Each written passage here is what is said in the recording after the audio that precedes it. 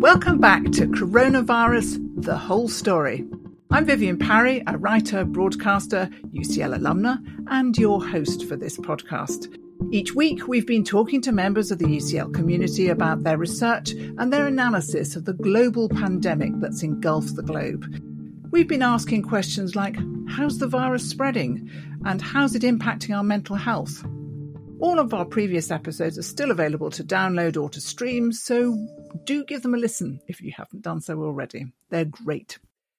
This week, we're going to look to the past, teasing apart the surprising similarities and learnings from two previous pandemics, HIV/AIDS in the 80s and the Black Death in the 14th century. My first guest is Dr. John Sabapathy, a senior lecturer in medieval history who works on the comparative history of Europe and Christendom in the 12th and 13th centuries.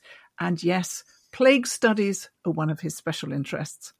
We also have with us Professor Graham Hart, who's a professor of sexual health and HIV research and Dean of the Faculty of Population Health Sciences. Graham is a social scientist, and his research on the prevention of HIV through a needle exchange program played a vital part in preventing spread of the disease. Now, he's going to help us look back at the response to the AIDS epidemic and the similarities and differences with corona.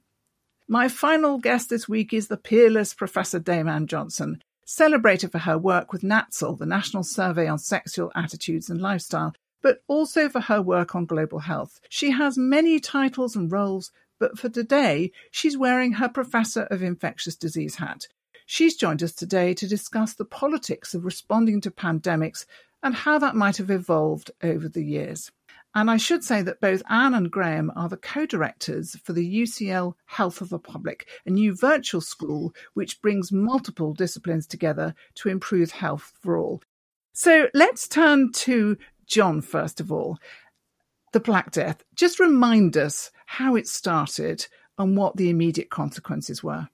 Well, what we're talking about is really the worst public health disaster of the second millennium. You know, it's an extraordinary sequence of events, and what we know now about that is actually changing extremely rapidly. This is a really exciting area where both biomedical sciences and historical sciences are coming together to advance our knowledge in ways that we've been struggling to understand the disease for a long time now. We're talking about a highly infectious and aggressive bacteria transmitted via fleas, transmitted to rodents, marmots, gerbils, rats, with a sort of historical base in Kyrgyzstan, but then moving and spreading out of there periodically and with human agency in very important ways over different periods. So the first thing to say, I think, is that humans are not its normal host. It much prefers rodents, but when it can't get enough rodents and it can wipe through rodent populations, if it enters an epidemic phase, can wipe through them extremely quickly. Fleas will then go in search of other hosts. And it arrived in Europe, didn't it, in 1347. So there was a ship that returned from China to Messina in Sicily. All the crew were dead. They quarantined the ship. But of course, the rats scampered off very quickly. And then it started to spread. And what were the consequences in terms of the deaths? Well, okay, so you're looking at something that has around a sort of 80% case fatality. And you're looking in this period, in the sort of second half of the 14th century, a particular spike point from 1348, as you say, when it first arrives, but then periodic recurrences of that in the 1360s, for instance, and then indeed, actually, deep in the 19th and even 20th centuries, recent work on Ottoman Turkey is showing that there are pockets of it that subsist and flare up periodically for a long time afterwards. And in Europe, and indeed the Middle East, and indeed Africa, somewhere where there's new research showing that the plague got to as well, not something that was assumed earlier on. One's looking at a population decrease of between 40 to 60%. So you're talking about massive levels of mortality as a result of this disease. Now, there are some uncanny similarities with COVID-19. So after this complete wipeout of 80% of the population, agricultural labour becomes enormously valued. So, the Grim Reaper comes through, but you can't get a real Reaper for love nor money.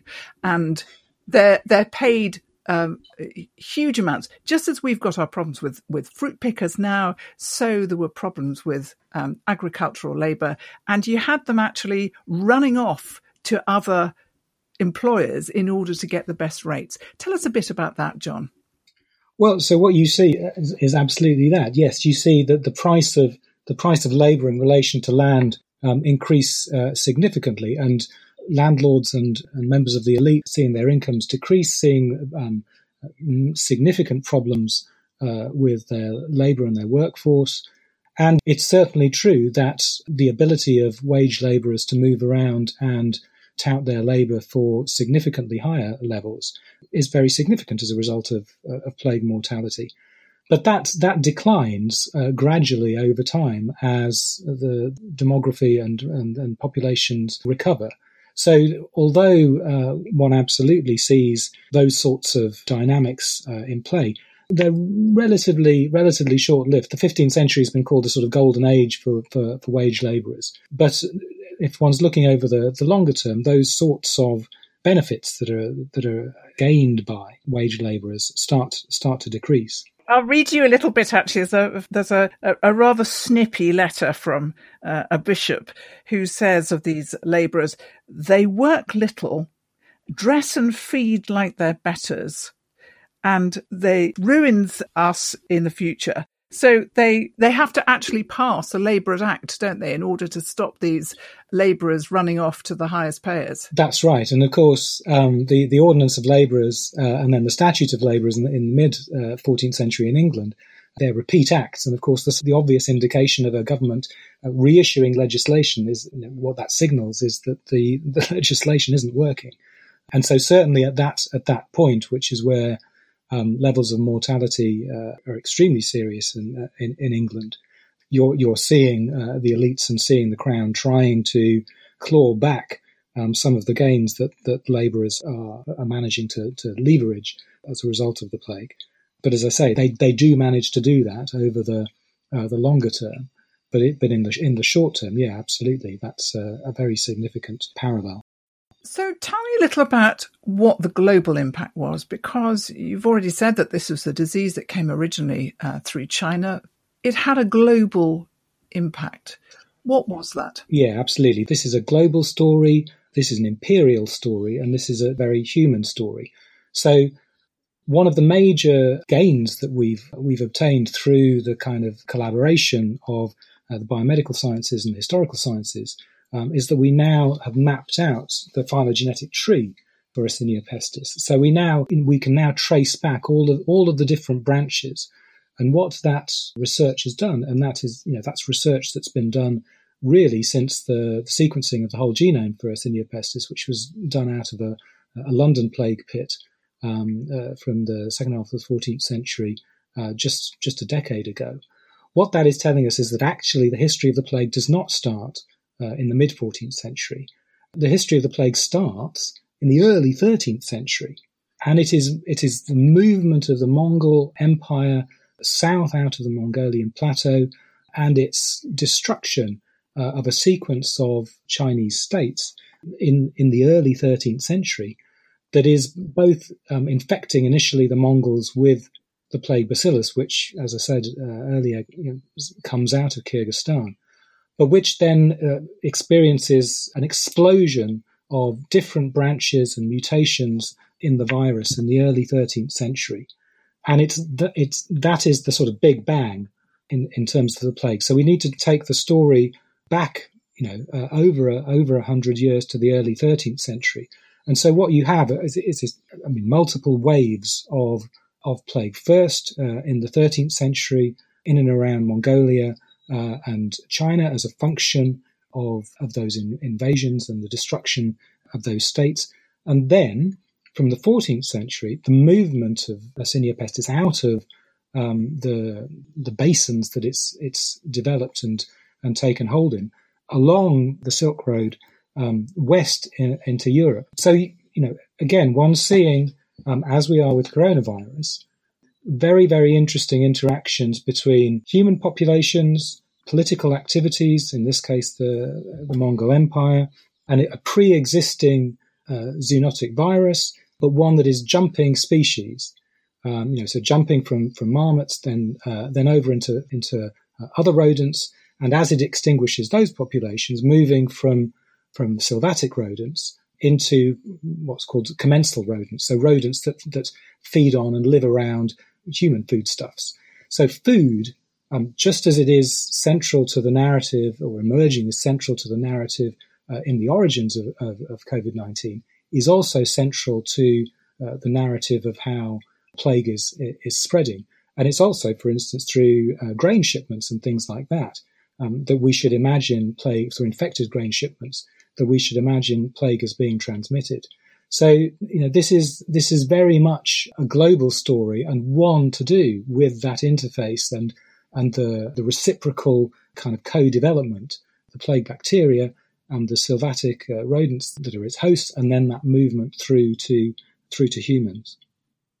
Fascinating. It's such an interesting time. And it's had lasting impacts in terms of the way that we turned away from the East at that time and looked West. But that's a discussion for later. I want to bring in Graham now, because I want to take you to take us back to the beginning of HIV/AIDS, the early 70s, when I know you were a mere child, but you were a researcher then. This disease comes along.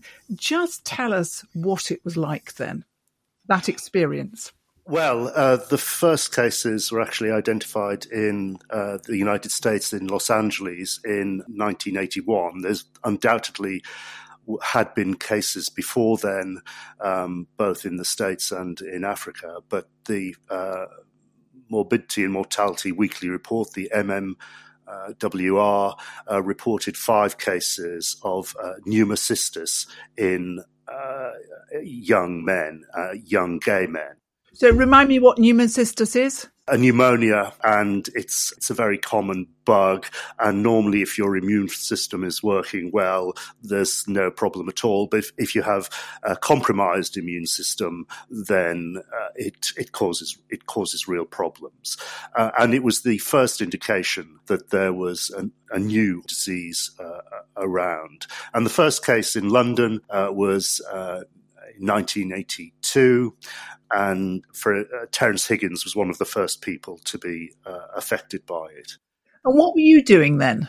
I was at the end of my PhD, and I did a number of research jobs in universities. And it was in 1986 that I joined Anne Johnson and colleagues at the Middlesex Hospital Medical School to work on HIV and AIDS.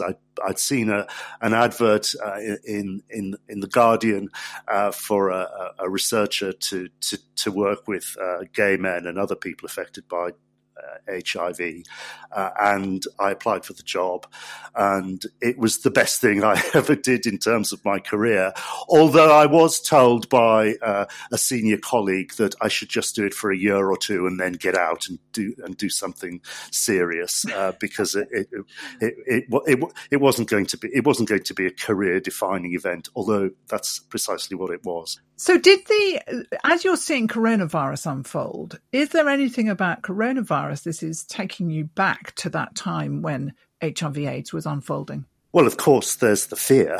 That was ever present, and people were extremely concerned about the transmissibility of HIV.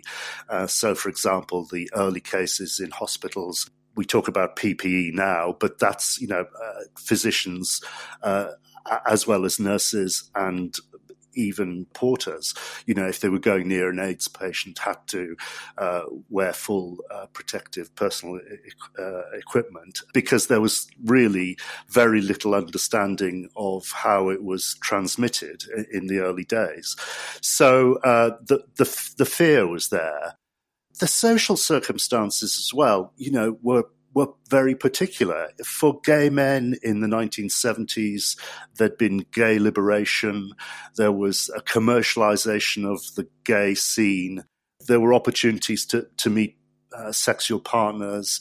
Life had changed, it seemingly for the good for gay men, although stigma was very, very present still, and remained a problem for many years, and particularly for those other groups affected, injecting drug users and haemophiliacs, who also suffered from the AIDS stigma. I don't think we're seeing that in the same way, but again, it's a set of social circumstances, almost certainly in China, in Wuhan, which meant that with a massive movement from rural areas to urban areas, huge cities developing very, very quickly, but yet a lot of cultural beliefs and practices from the past still being present. It meant that, we were seeing in coronavirus, I think, and we need more information on its beginnings, but we definitely see a set of social circumstances which, in a sense, are, helpful for the transmission of a virus, and so although they're not by any means the same, you do require that set of particular circumstances to allow that. And of course, international travel has played a major role in both. The first cases in gay men in London were in men who travelled to Los Angeles or New York City very recently and had contracted the virus there. And again, international travel has been a feature clearly of the movement of coronavirus. One of the other things that strikes me, I heard Anne Widdecombe comment about how coronavirus is going to be the same as HIV/AIDS, not as bad as first feared, which I just think it's a kind of astonishing statement, because what we are seeing is a lot of marginalised people being affected. I mean, of course, we saw with HIV/AIDS was when it moved to developing countries where people, particularly with existing TB, it became absolutely devastating. And I don't know, do you think we're going to see the same sort of thing with coronavirus? Well, we have significantly, haven't we? In the United Kingdom, we can see that it's our black and minority ethnic populations have been particularly affected. There's undoubtedly, there's the phrase "we're all in it together," but actually there are some people who are much more affected. They were probably exposed, many of these people so badly affected in the course of their work, and exposure to the general public, through transport and so on. And so there's definitely a comparison in terms of health inequalities, poorer populations being more affected. So even now we're seeing in northeast England, it's hitting particularly badly. Again, the health inequality seems to be a shared theme, and absolutely in sub-Saharan Africa, once again, it was the poorest people who were most hit by HIV and AIDS. So, there are certainly very real comparisons there.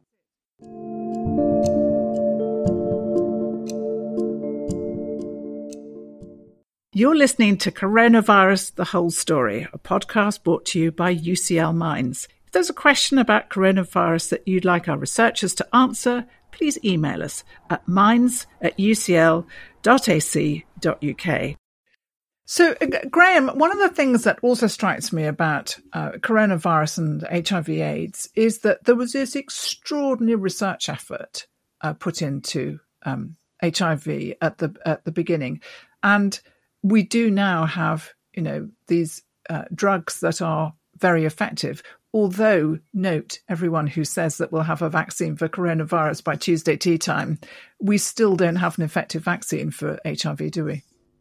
No, and that remains a real challenge. But of course, the repurposing of antiretroviral drugs, not just to prevent the development of AIDS in people living with HIV, but also now as a prophylactic, as a means of prevention, the acquisition of HIV. So pre-exposure prophylaxis, taking the drugs before you have an exposure, is evidently protective. Trials have demonstrated this. And there is virtually no transmission when people are taking the drugs successfully. So if they have an undetectable viral load, then they're not going to transmit HIV. So the big change in HIV was, of course, the development of the drugs that allowed people to live beyond the 10 years that the virus seemed to take to kill people. And in fact,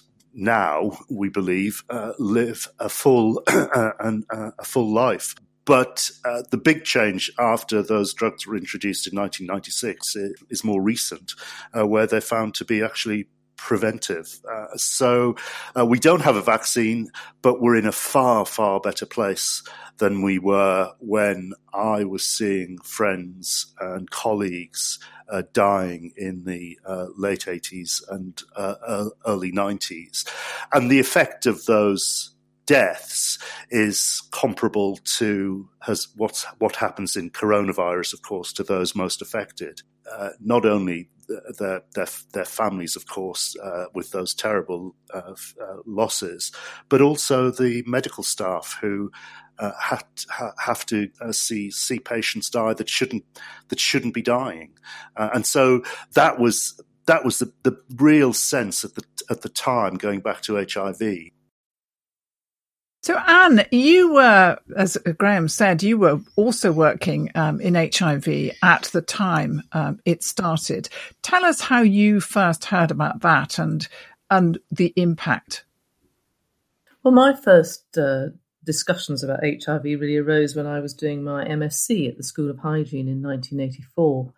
And I well remember the very packed lecture theatre at the London School, where we were given the first lecture on the first handful of cases of AIDS in the UK, and there was this tremendous combination of fear, but also that sense of interest and excitement about this new curious disease. Now, one forgets, of course, how incredibly stigmatized it was. I was training in public health and looking for an academic job. And quite by chance, I got to meet Mike Ardler, who was then at the Middlesex and Professor of Genitourinary Medicine, and was looking for an epidemiologist to study sexually transmitted infections and HIV. And I went to visit him, and as you say, the rest is history. I went, like Graham, for a one-year job, advised by a senior professor in London who said, "Oh, you don't want to work on that. You might catch it from reading about it." And went on to get involved in this job. But I think one of the things that I remember most of all, and is highly relevant today, is that on the science front, the real sense of excitement was who was going to isolate the virus first, who was going to develop the first antibody test, who was going to make progress on the vaccine, who was going to get the first cure, etc. And that was where all the focus of the activity was. And I was sort of fascinated, as I am actually now, at the sort of lack of interest at the fundamental nature of almost all epidemics, which we've heard talked about, is that epidemics arise because of the interaction between the biology of the organism that infects us and the behaviour of the populations into which it's dropped.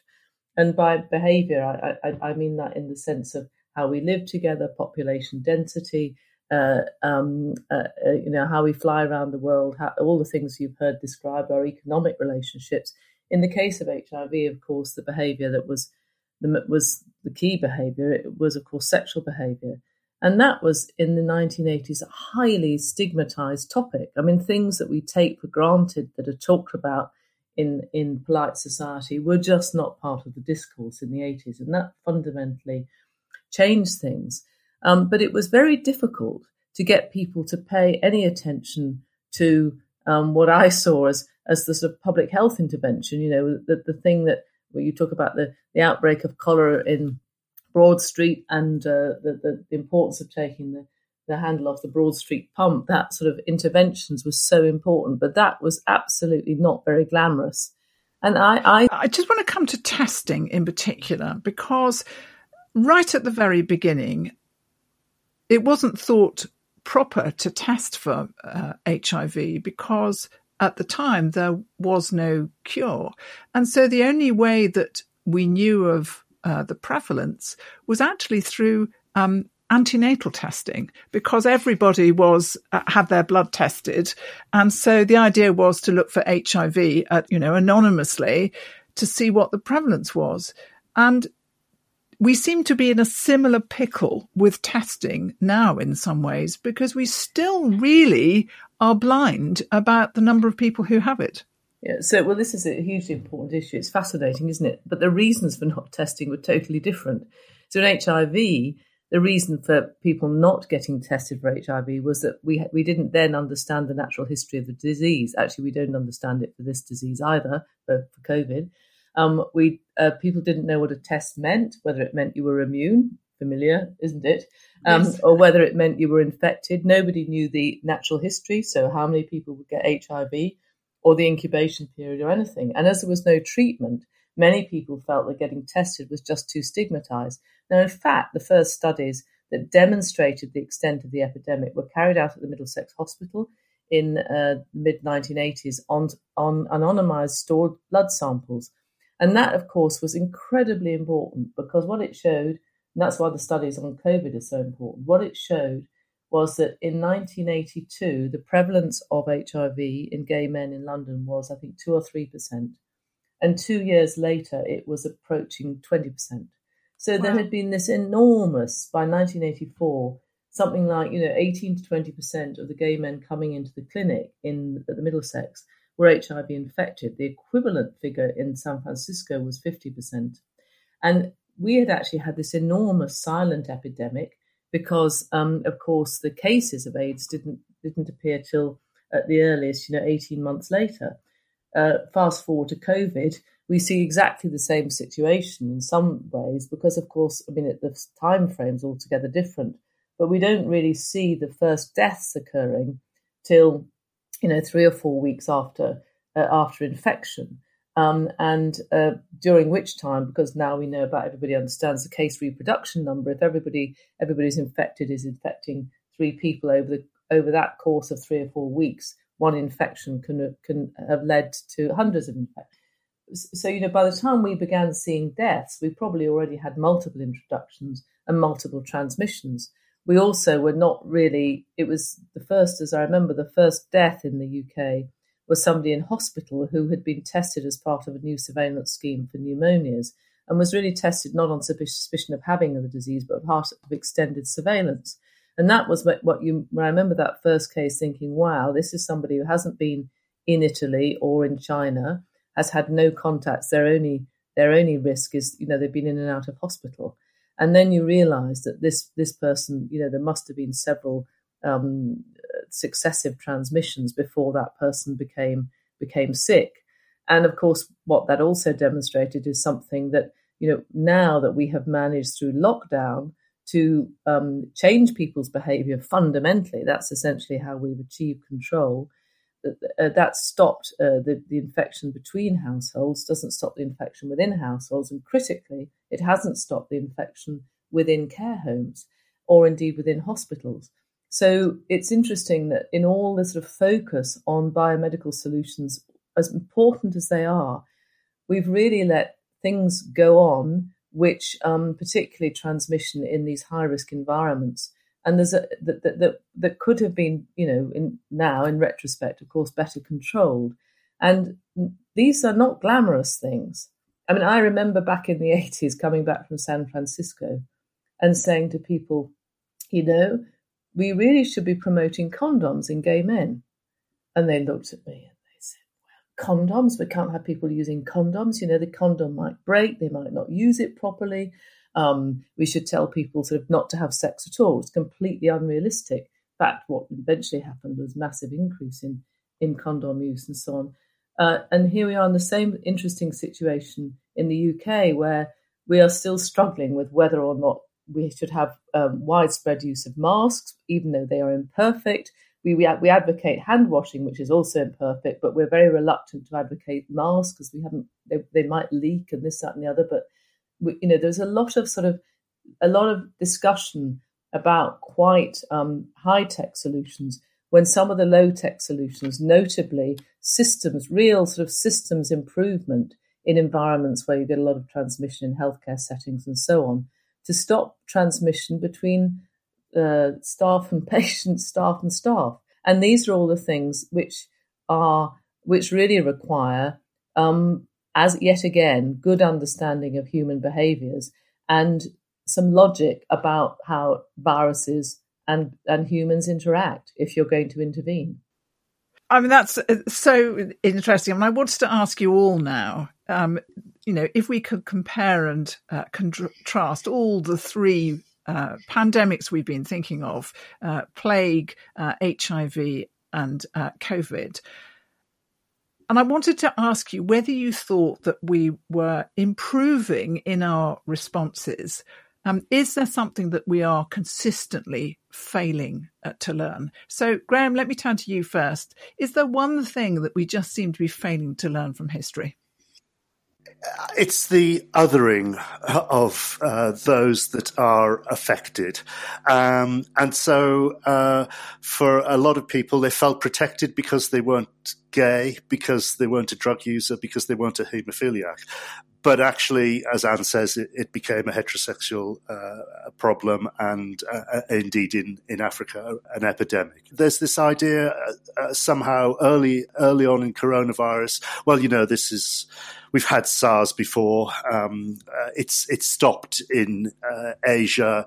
It's not going to come over. It's limited to those people. And it's that I'm sure John might come in on this. It's the sense that we always seek to, pass it on to somebody else, not in a transmission way, but the responsibility is somehow belongs with others, and I think you see that, and it's quite interesting. Recently, somebody was in China, somebody from the UK, and actually people were really unhappy to see somebody who'd obviously come from Britain in China, because were they going to be bringing the virus with them? So it's this othering and associated with blame and stigma, which we just don't seem to get out of. John, I imagine that you might have something to say about, apart from don't mess with rats, but it's don't mess with animals and their habitats, because all of these things, of course, have a zoonotic origin. In other words, they've come from wild animals and Well, yeah. I mean, the history of interactions between humans as a species and other species and the diseases flipping back and forth between them is obviously a very long one indeed. And the degree to which one can sensibly say, one should sort of stick to one's sort of small ecological niche is obviously one that is not realistic to advocate. But if it's not realistic to advocate, what one certainly has to acknowledge is that there are consequences from disturbing reservoirs of bacterial or viral diseases that can then move around. And the list of diseases that are zoonotic like that have produced these epidemics from species flipping is very frightening indeed. And I think there's every good reason to expect that the window between these sorts of epidemic events is going to decrease over the future. I mean, as one sees increased human intrusion into ecological spaces that have not been explored or not been exploited in the ways that we are seeking to, whether that's in terms of deforestation in Southeast Asia or in South America. There's every reason to expect those windows and the sort of risk assessments that governments are conducting to evaluate the likelihood of these events as getting greater and greater. So, Anne, I wonder what you think we haven't learned before that we really ought to have learned by now. you have to understand the basics of how a bug is transmitted, think carefully about it, know where, constantly looking at where it's being transmitted and trying to keep ahead of the game, because for every severe outcome, you've almost always got a sort of silent epidemic that you haven't noticed. So going after where that epidemic is, thinking carefully about really the modes of transmission, and going in hard after those to think through, what are the likely situations that are going to spread this virus without necessarily a complex model, but just the fundamentals.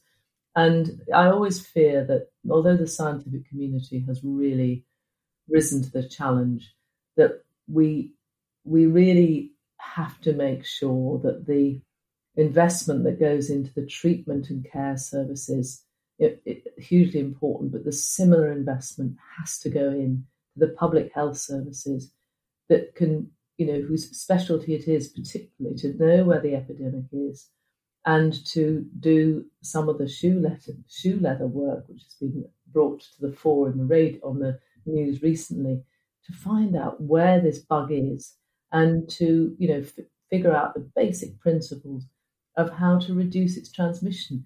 Very unlikely we're going to stamp this out in the near term or maybe in the long term, but we're going to have to change quite a lot of systems if we're going to have reasonable lives to suppress it in ways which are not about anything complex. They really are about some of the basics of how to stop viruses passing on. We saw that in AIDS. We saw it in the building of the water systems and the sewage in the 19th century. And it's interesting to hear reflections on what it was that stopped the plagues, really, because clearly that whole relationship between rats and humans and so on was very much related to the quality of the environments in which people live. And once again, now it's the quality of people's environments, whether that be a care home, a hospital, or indeed an crowded hostel or an overcrowded home in a poorer community, or indeed an overcrowded bus or whatever. And if we really have to work very hard on those environments for COVID, if we're going to be able to sort of suppress transmission sufficiently to get on with our lives, because for this particular pandemic, the impacts are not just direct. They are, as we've heard for other pandemics, indirect as well, because we are going to see quite a lot of indirect deaths from people not going into the health system for a number of things, undetected cancers, indirect deaths arising in the longer run from conditions like mental illness as a result of economic stress, unemployment, and also the sort of psychological costs of lockdown. And we have to measure all those against the direct impact of the virus while doing our best on the less glamorous front, as it's often seen, of public health, to really reduce transmission in all the ways we can think about and in the most efficient ways that we can achieve that. But alongside that, a good surveillance system. So what my new campaign is to put public health doctors on a pedestal, because they're often kind of denigrated and looked down on as people who deal with drains and smells. And actually, they have such a vital role to play. And if any of you want to read something which is so evocative of what we're living through now, can I recommend A Journal of the Plague Year, which was written as a novel by Daniel Defoe about plague in 1665. And again, it's all the same kind of measures that we think of quarantine, just laid out in 1665, exactly as we're thinking of hand washing and lockdown now. It's been such a treat having you all on the whole story this week. I could go on talking for ages, and I suspect our listeners are going to say, damn her, why is she stopping this already?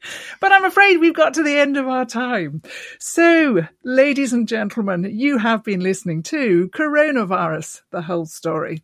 This episode was presented by myself, Vivienne Parry, produced by UCL with support from the UCL Health of the Public and UCL Grand Challenges, and edited by the splendid Cerys Bradley. Our guests today were Dr. John Zebapathy, Professor Graham Hart, and the peerless Professor Dame Anne Johnson.